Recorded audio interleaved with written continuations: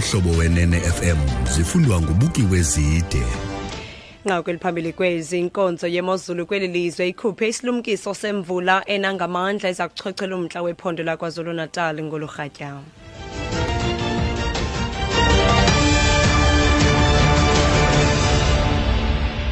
Manibulele ku Luckys no speech ndizibulisele nakwemphulaphuli. Inkonzo yemozulu kweli lizwe ilumkise ngelithi imvula engenasiqabu eThekwini kumzantsi ogudle unxweme KwaZulu Natal nakwimimandla ethile kwimpuma koloni izakuchochela kumntla ugudle unxweme eKZN ngolurhatya.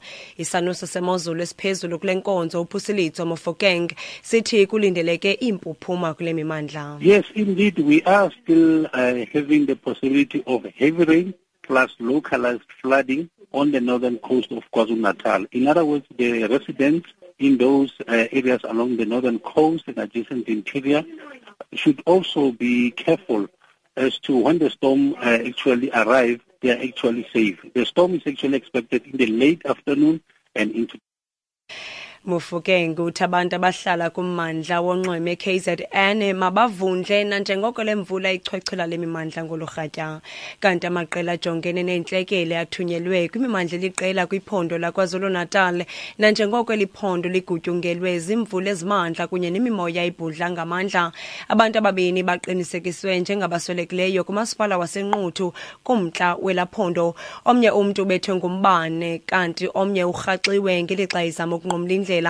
Sivaliwe indlela eziliqela kwaye abanye abaqhubi bame kwindawo ezinempuphuma. Othethela isebe lorhulumente basekhaya kwelaphondo uLennox Mabaso unabe wenjenje. Njengamanje isimo isibi kakhulu semvula sesithole ama-thunderstorms kanye nemvula ezina kakhulu eseyikhande ukuthi kube khona nezikhukhula ezenzakalayo.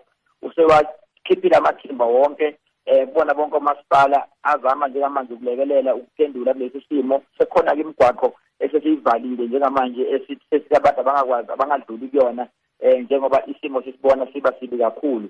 Ikakhulukazi uma ngapha komanzi umtoti uma uya ngapha koReinkonyeni amabloko siyabona ukuthi nawo agcwele amanzi. Singoba abantu bakithi ukuthi ngempela lapha koMdoni baqhele kakhulu ukuthi isimo sibi kakhulu. Abake balinda abantu asike uhlale la useze khona unganyakazi. Siyabona ngisho imoto emgwaqeni imoto zabantu ziyamuka.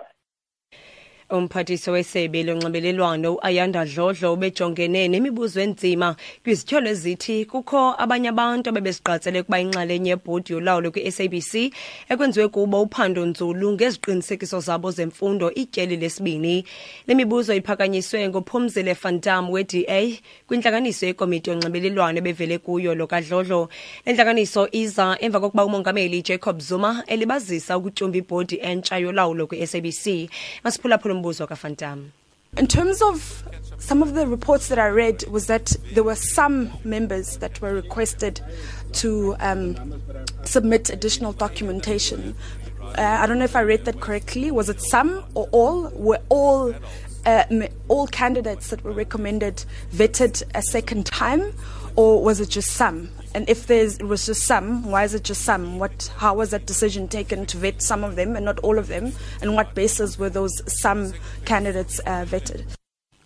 Fandam uthi ingxela wayifundayo yayisithi kukho amalungu athile awacela ukuba ngenisa amaxwebhu ongezelekileyo ebuza kambe kuba kwakutheni ukuze kuthathwe isigqibo sokwenziwa kophando nzulu kubantu abathile ngeziqinisekiso zabo zemfundo. Fandam uthi kwakutheni lungenziwa kubo bonke abaqatswa oluphando. Kanti uDlodlo uyaphika kuba kukho abaqatswa ekuqhutywe kubo oluphando. I know that all candidates, it was not some candidates, it was all candidates. We couldn't have asked for further information on people for provision and discriminate against others. Everybody was asked to provide further information, and we didn't ask certain people or some of the members.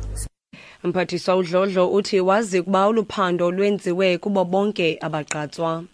Okugqibela kwinqaku lethu beliphambili kwezindaba sithe inkonzo yemozulu kweli lizwe ilumkise ngelithi imvula engenasiqabu ena eThekwini kumzantsi okuhle unxweme KwaZulu-Natal nakwimimandla ethile kwiMpuma Koloni iza kuchwechwela kumntla okuhle unxweme eKZN ngolorhatya.